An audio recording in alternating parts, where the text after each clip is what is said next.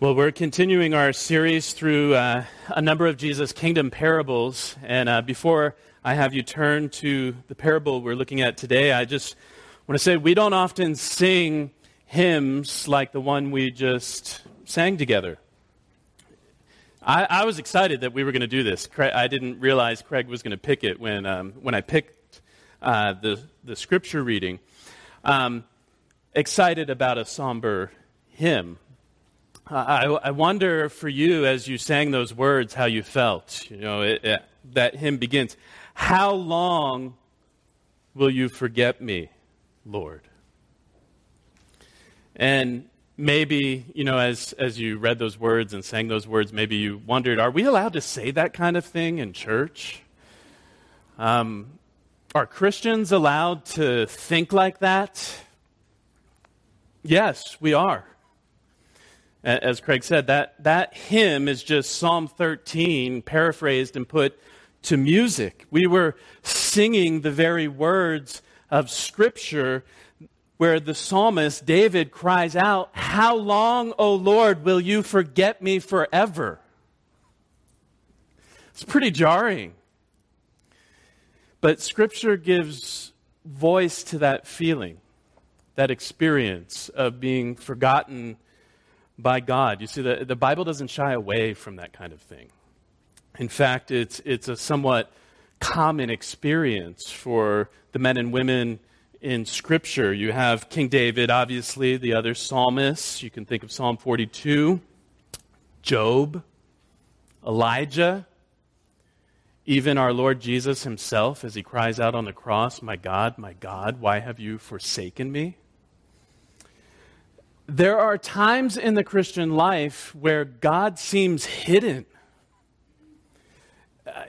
And maybe some of you have experienced this. You just don't sense his presence the way you used to.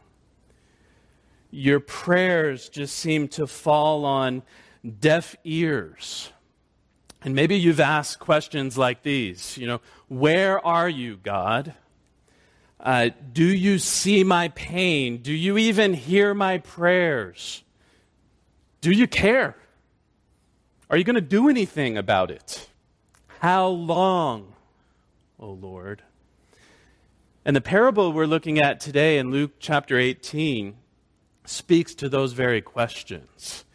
This is a parable for those who feel forgotten by God. And here in this parable, Jesus gives us deep, deep comfort and assurance that we have not been forgotten by God, that God cannot forget his own people. Despite what your experience shouts at you, God is there. God hears. God sees. God will deliver you. And so if you haven't already, turn to Luke chapter 18. That's page 877 in the Church Bible. We're going to be looking at verses 1 through 8. I'll read them for us. I invite you to follow along and hear God's word. This is Jesus speaking to his disciples. Luke 18, beginning in verse 1. "And he told them a parable to the effect that they ought always to pray and not lose heart. He said, in a certain city there was a judge who neither feared God nor respected man. And there was a widow in that city who kept coming to him and saying, 'Give me justice against my adversary.' For a while he refused. But afterward he said to himself, 'Though I neither fear God nor respect man, yet because this widow keeps bothering me, I will give her justice, so that she will not beat me down by her continual coming.' And the Lord said, 'Hear what the unrighteous judge says. And will not God give justice to his elect who cry to him day and night? Will he delay long over them? I tell you, he will give justice to them speedily. Nevertheless, when the Son of Man comes, will he find faith on earth?'" Let's ask for the Lord's help. Our God, we come before you this morning and we simply ask that you would work hope into our lives through your word. We ask in Jesus' name. Amen. Well, Luke does something very helpful here in this passage. He, right at the very beginning, right off the bat, he tells us what the purpose of the parable is. And then he gives us the parable, and then its application. And so this morning, we're going to follow that order. First, the purpose. Second, the parable. And then third, the lesson. So the purpose, the parable, the lesson. First, let's consider the purpose. Let me read once again verse 1. And he, Jesus, told them a parable to the effect that they ought always to pray and not lose heart. And so this parable here, often called the parable of the unjust judge, or sometimes in my Bible it's labeled the parable of the persistent widow. This parable about a judge and a widow, it's about prayer. And specifically, as Luke tells us here, it's about not giving up on prayer. And I suspect that already, right here at the beginning of point 1, some of you may be starting to check out. And for some of you, it's related to shame. And for others, maybe it's cynicism. You know, let's think about shame for a moment. Many of you have been in the church for a long time. You've heard sermons about prayer. You've been exhorted to pray consistently. You know that prayer is important. Maybe you've tried to cultivate a regular practice of prayer. But it's a struggle, isn't it? And so right now, shame is starting to settle on you as you hear Jesus talking, or this passage talking about the need to pray, not to give up on prayer. And I know that many of you are probably feeling like you don't pray the way you want to. Your prayer life is just kind of limping along, and so you feel bad. You feel like a failure, and that sense of shame, it keeps you from praying. It's this vicious cycle. I don't know if you've experienced that. You struggle to pray, and then you feel shame about that, so that keeps you from praying, and it just perpetuates itself. Listen, prayer is hard, okay? Prayer is hard. I'm going to let you in on a little secret here. You might feel like you're the only Christian who struggles with prayer here this morning, but you're not. Just about every other person sitting near you wishes their prayer life was something better than it is.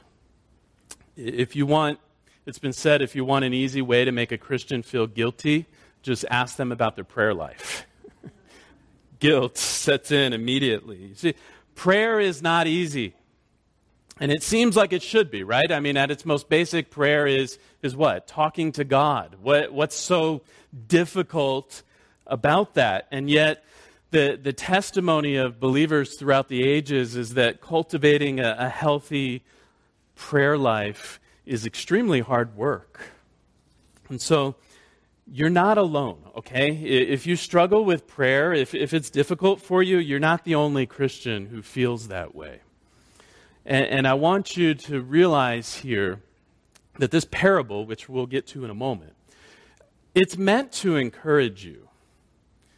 Jesus is not trying to shame his disciples here for their flabby prayer lives. It's not a rebuke to them because they're such poor praying people. He's motivating them to pray, and he does it in a tremendous way. He reminds them of profound truths about God's love and care, and it's those gospel realities that we'll see in a few moments that keep us going and keep us from giving up on prayer. And so be encouraged, or you will be encouraged, I think, in a few moments. But the other issue I mentioned, cynicism. You know, some of you, it's shame that gets to you when you think about prayer. For others, it's cynicism. You know, some of us are tempted to give up on prayer because it just doesn't seem to do anything. Doesn't appear sometimes to make any difference. Think about it. I know some of you have prayed and prayed for wayward children, and yet they're still making a mess of their lives. Or you've prayed for a loved one to be healed, and their suffering just gets worse. Or you've prayed, your kingdom come, your will be done on earth as it is in heaven. And then you turn on the news and you hear about another school shooting. And you wonder, does God really reign?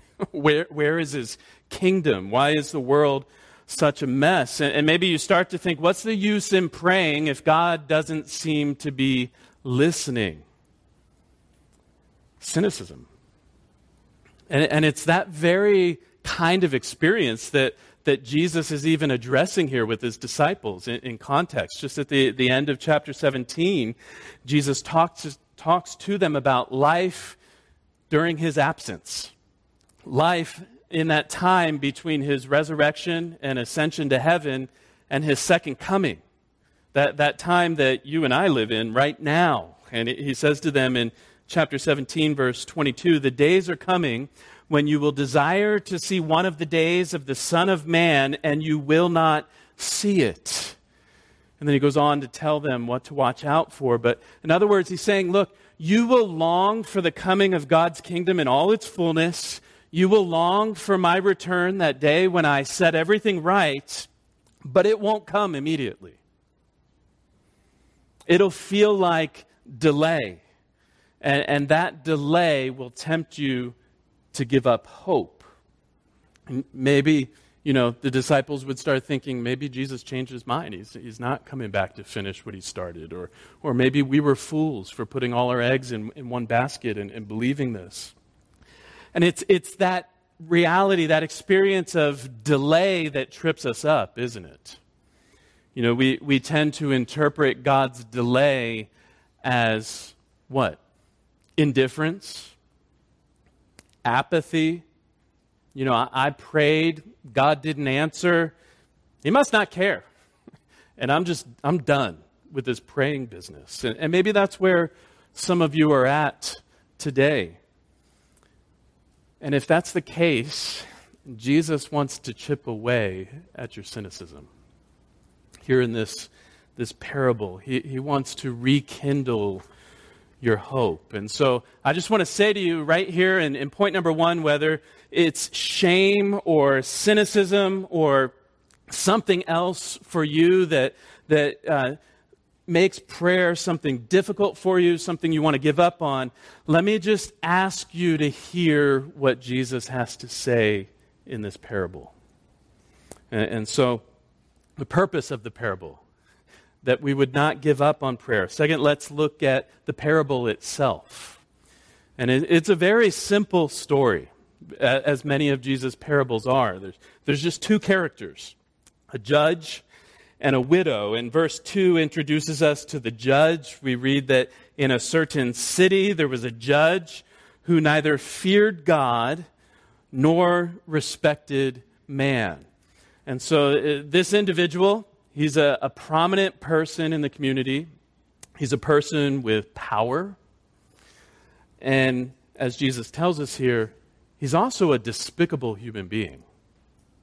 It's really interesting that Jesus gives this extended description of him, that he neither fears God nor regards man. He doesn't fear God, meaning this guy, this judge, he couldn't care less about what is right and just and good. And for him, there are no ethical standards outside of himself. He doesn't fear God. Nor does he have regard for people, meaning he just doesn't care what people think about him. And also, he's incapable of feeling any empathy or sympathy for the individuals who come before him to plead their case.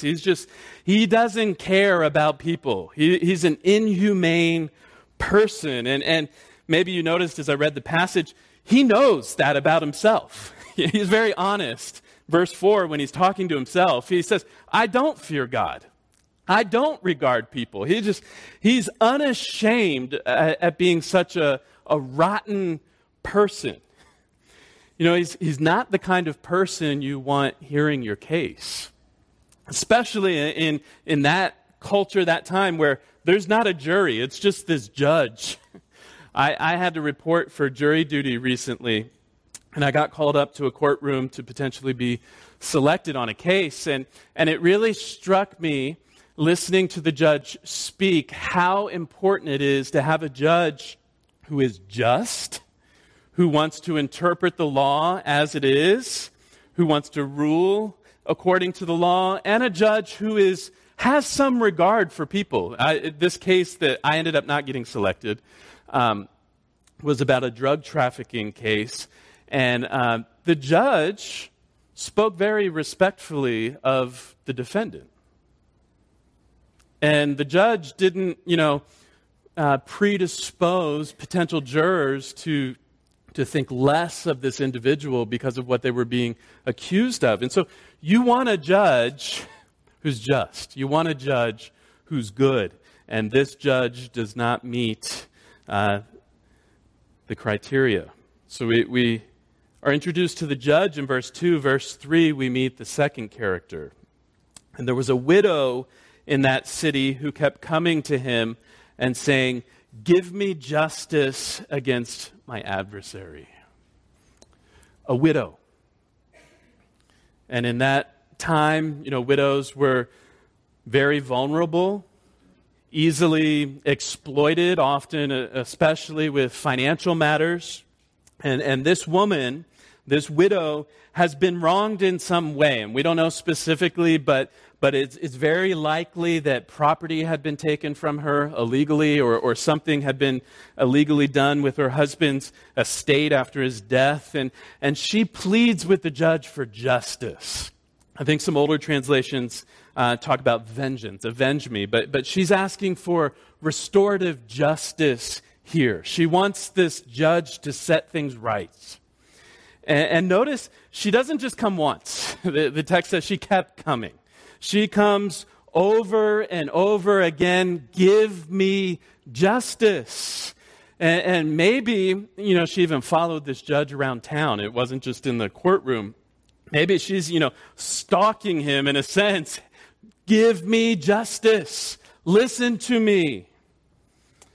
And then Jesus tells the outcome here of this woman's request, verses 4 and 5. Initially, this judge, as you would expect, he refuses to act, refuses to pay any attention to this woman. Given what we know about his character, maybe he was expecting a bribe to render judgment for her. But eventually she wears him down. And Jesus says there, verses 4 and 5, "For a while he refused, but afterward he, the judge, said to himself, 'Though I neither fear God nor respect man, yet because this widow keeps bothering me, I will give her justice, so that she will not beat me down by her continual coming.'" That phrase, "beat me down," it comes from the boxing world, and literally it refers to blackening someone's eye with blows from a fist. And so it's kind of comical if you take this judge's statement literally. Can you imagine this helpless, poor widow just landing some jabs to this guy's face and blackening his eye? But physical assault isn't what he actually fears. He's worried that this woman is going to annoy him to death. She's tenacious. She will not take no for an answer. And so to get her off his back, this hard-hearted judge, he grants her justice. He gives her justice. And so that's the parable. And we're thinking, okay, don't give up on prayer. Some rotten judge and a widow. What is going on here, Jesus? Well, let's third talk about the lesson. The lesson. I think we often draw the wrong conclusions from this parable. Often we come up with an answer of what is this parable supposed to teach us. It goes along the lines of, well, we should keep praying until we get an answer. We should be persistent. Even the headings in most of our Bibles, the persistent widow. Jesus does teach something like that in other places. I think of Luke chapter 11, keep asking, keep seeking, keep knocking. But that's not Jesus' point here. You see, Jesus is not saying that God is like this judge and you have to wear him down with your persistent prayers. And if you pray enough, and if you just show that you're really committed to this, he'll finally just kind of give in and give you what you've been asking for. You see, this parable is actually a parable of contrast. The power of this parable rests in the contrast, the point being that God is not like this judge. He's not. Look at what Jesus says, beginning in verse 6. And the Lord said to his disciples now, he's finished telling the parable, and he says, hear what the unrighteous judge says. And will not God give justice to his elect who cry to him day and night? Will he delay long over them? I tell you, he will give justice to them speedily. It's a how much more argument. You know, if this rotten judge, if this despicable person who has no sense of justice, no humanity, responded to this nobody widow, how much more will God respond to his own people? It's that how much more argument that Jesus is making here. And there's really kind of three encouragements that he gives here. And I want to briefly talk about them. The first encouragement to us, as Jesus explains the lesson of this parable, is remember God's character. Remember God's character. Unlike the judge, God is just. Psalm 97 says that righteousness and justice are the foundation of his throne, meaning that God loves justice. Everything he desires, everything he purposes, everything he does is right and just. His kingdom is a kingdom of justice. And what that means is that God is not indifferent to injustice. And what that means for you is that God is not indifferent to the wrongs that have been done to you. Those things that make you cry out to him night and day, as Jesus talks about. He cares. He's a God of justice.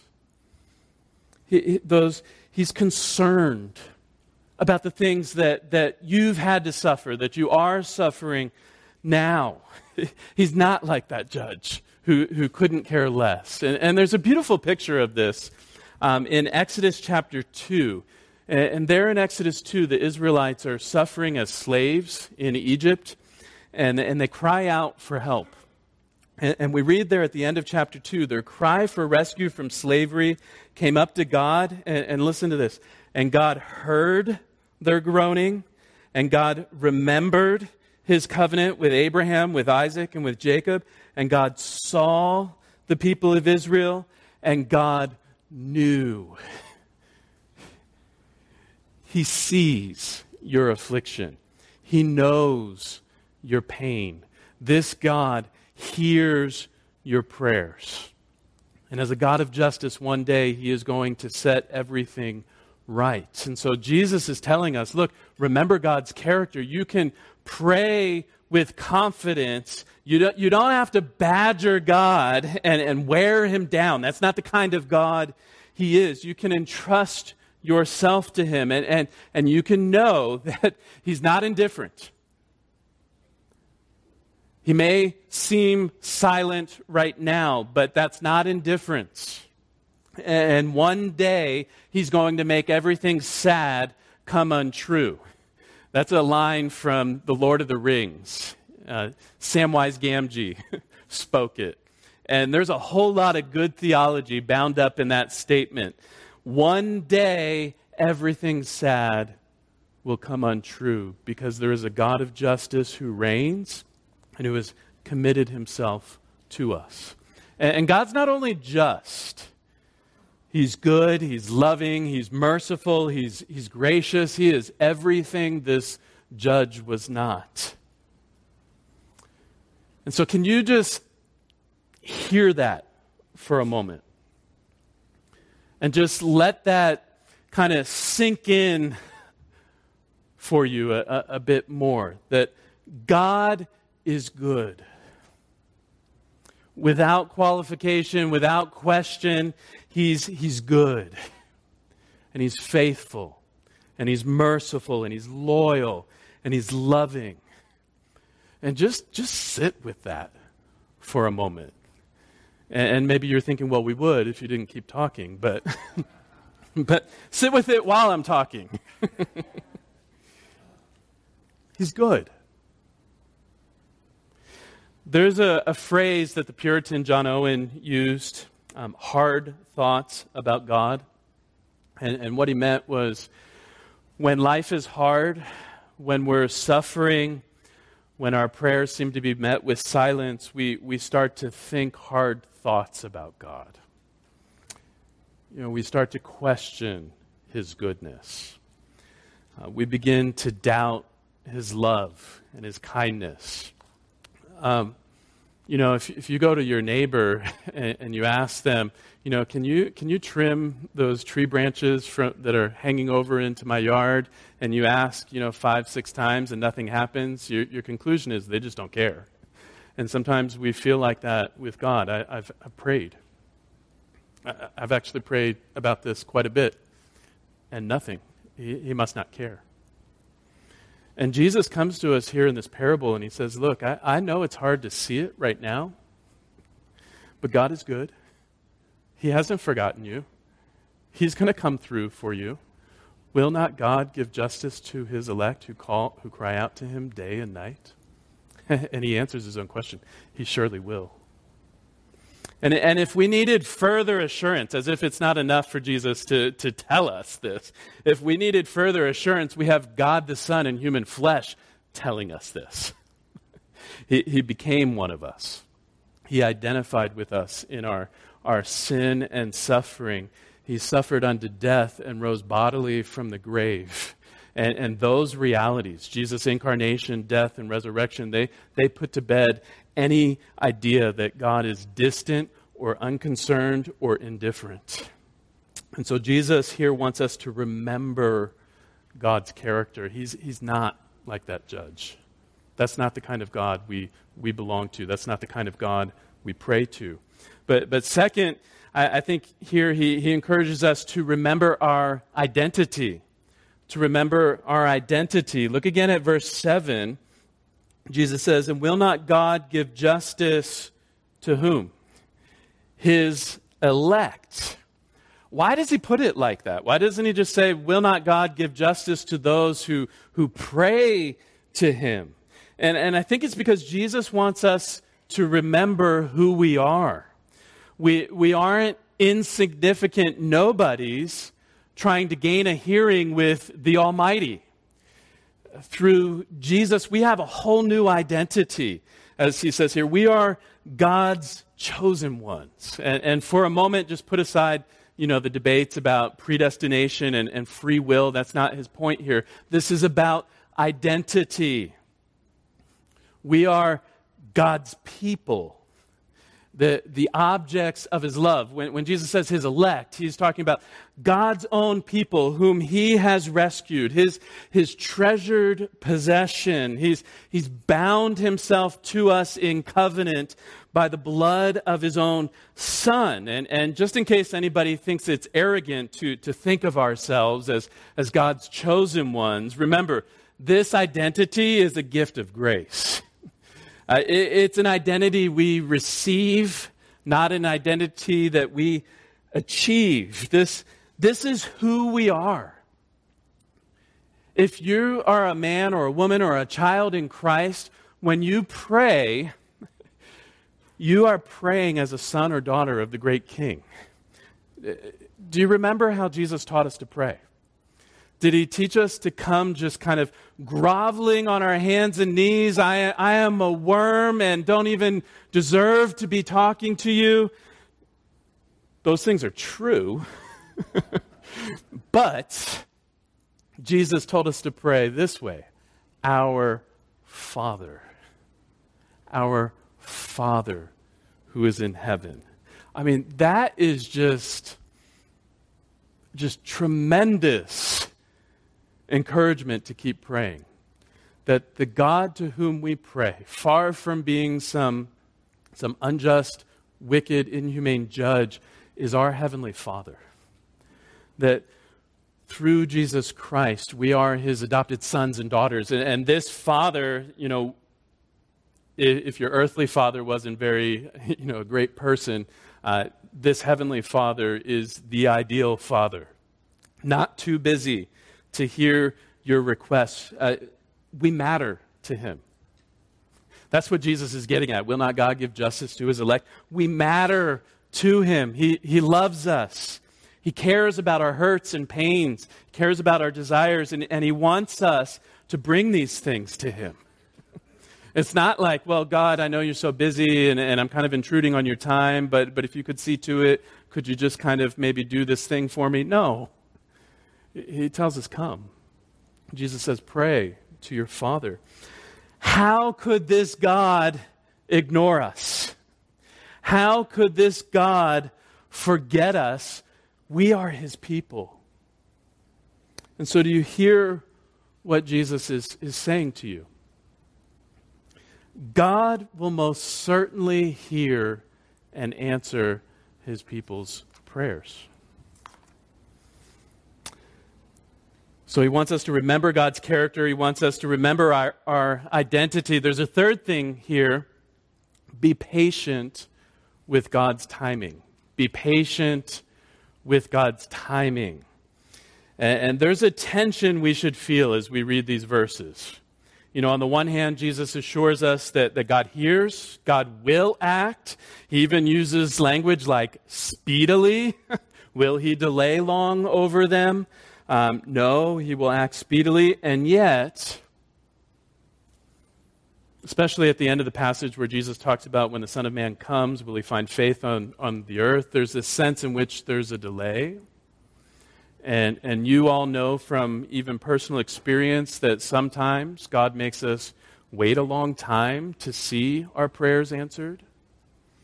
And it raises this question, is God slow to help? It really depends on whose definition you're using, right? Are we talking about God time, or are we talking about human time? Tim Keller says, our perspective on time compared to God's, it's like a 2-year-old's perspective compared to an adult's. And if you've ever taken a road trip with young children, you know what that's like, right?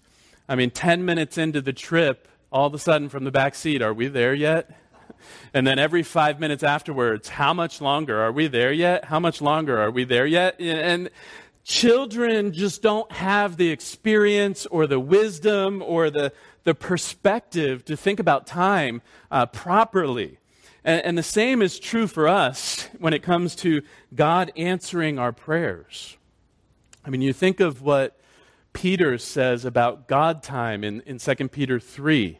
With the Lord, one day is as 1,000 years, and 1,000 years is as one day. And he goes on to say, the Lord isn't slow, as some consider slowness.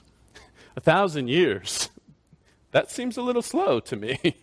But we, as finite creatures, we just don't have the capacity to think about time the way God does. And Keller, again, comments that our time frames are just so out of sync with ultimate reality and what God is doing and how God sees things. And so Jesus' promise here about God's speedy answer doesn't mean, and this is important to realize, it doesn't mean immediate answers.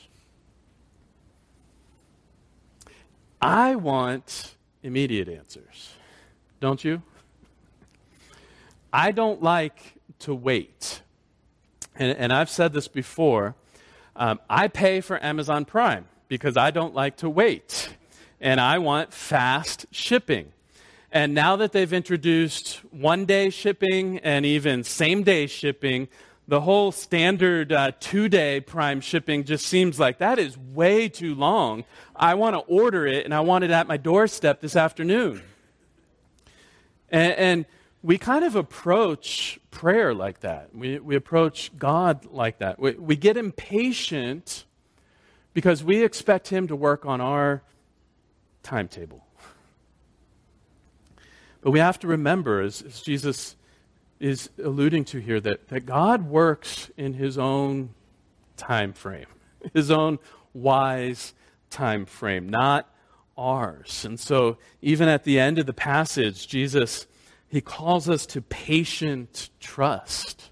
Remember God's character, remember your identity, be patient with God's timing and patiently trust him. He says, when the Son of Man comes, and he's speaking of himself, when the Son of Man comes, will he find faith on the earth? In other words, we will become impatient with God's timing, and will we, or I should say it's a question really, will we become impatient with God's timing and give up on prayer? Or will we do what the Psalms often urge us to do, and that is wait on God? And that's what Jesus is talking about when he says, will the Son of Man find faith on earth? As Jesus' disciples have lived in that in-between time between his resurrection and his second coming, and it's that long wait, will we patiently trust? And waiting doesn't mean passivity. It's that confidence that God will show up, that he will come through for us, but it's a trust that endures in a season of waiting. It's a trust that's expressed through the regular practice of prayer. And so, as I wrap up, let me ask you, do you feel forgotten by God this morning? Are you just discouraged? Beginning to lose hope? And has your prayer life dried up because you're growing weary? I keep praying and praying for relief and nothing. Can I just ask you to receive Jesus' encouragement this morning? I'm not going to give you a list of 10 things you should do to improve your prayer life right now. Maybe that would be helpful, probably not. But can I just ask you to receive Jesus' good word here? Can I ask you to hear the hope that he holds out, that you belong to a God who loves you.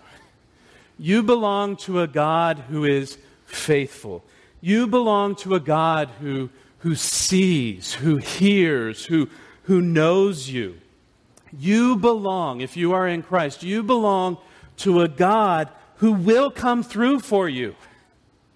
Maybe not in the way that you expected, and maybe not at the time that you expected, but he's going to show up at the right time, in the right way. And Jesus wants you to know that here. Will not God, this God who has loved us and redeemed us through his own Son, will he not give justice to his own people? Will he not respond to their cries for help? He will. Keep entrusting yourself to him, friends. Don't give up on prayer. You pray to your Father in heaven, who loves you, cares for you, and will come through for you. Let me pray for us.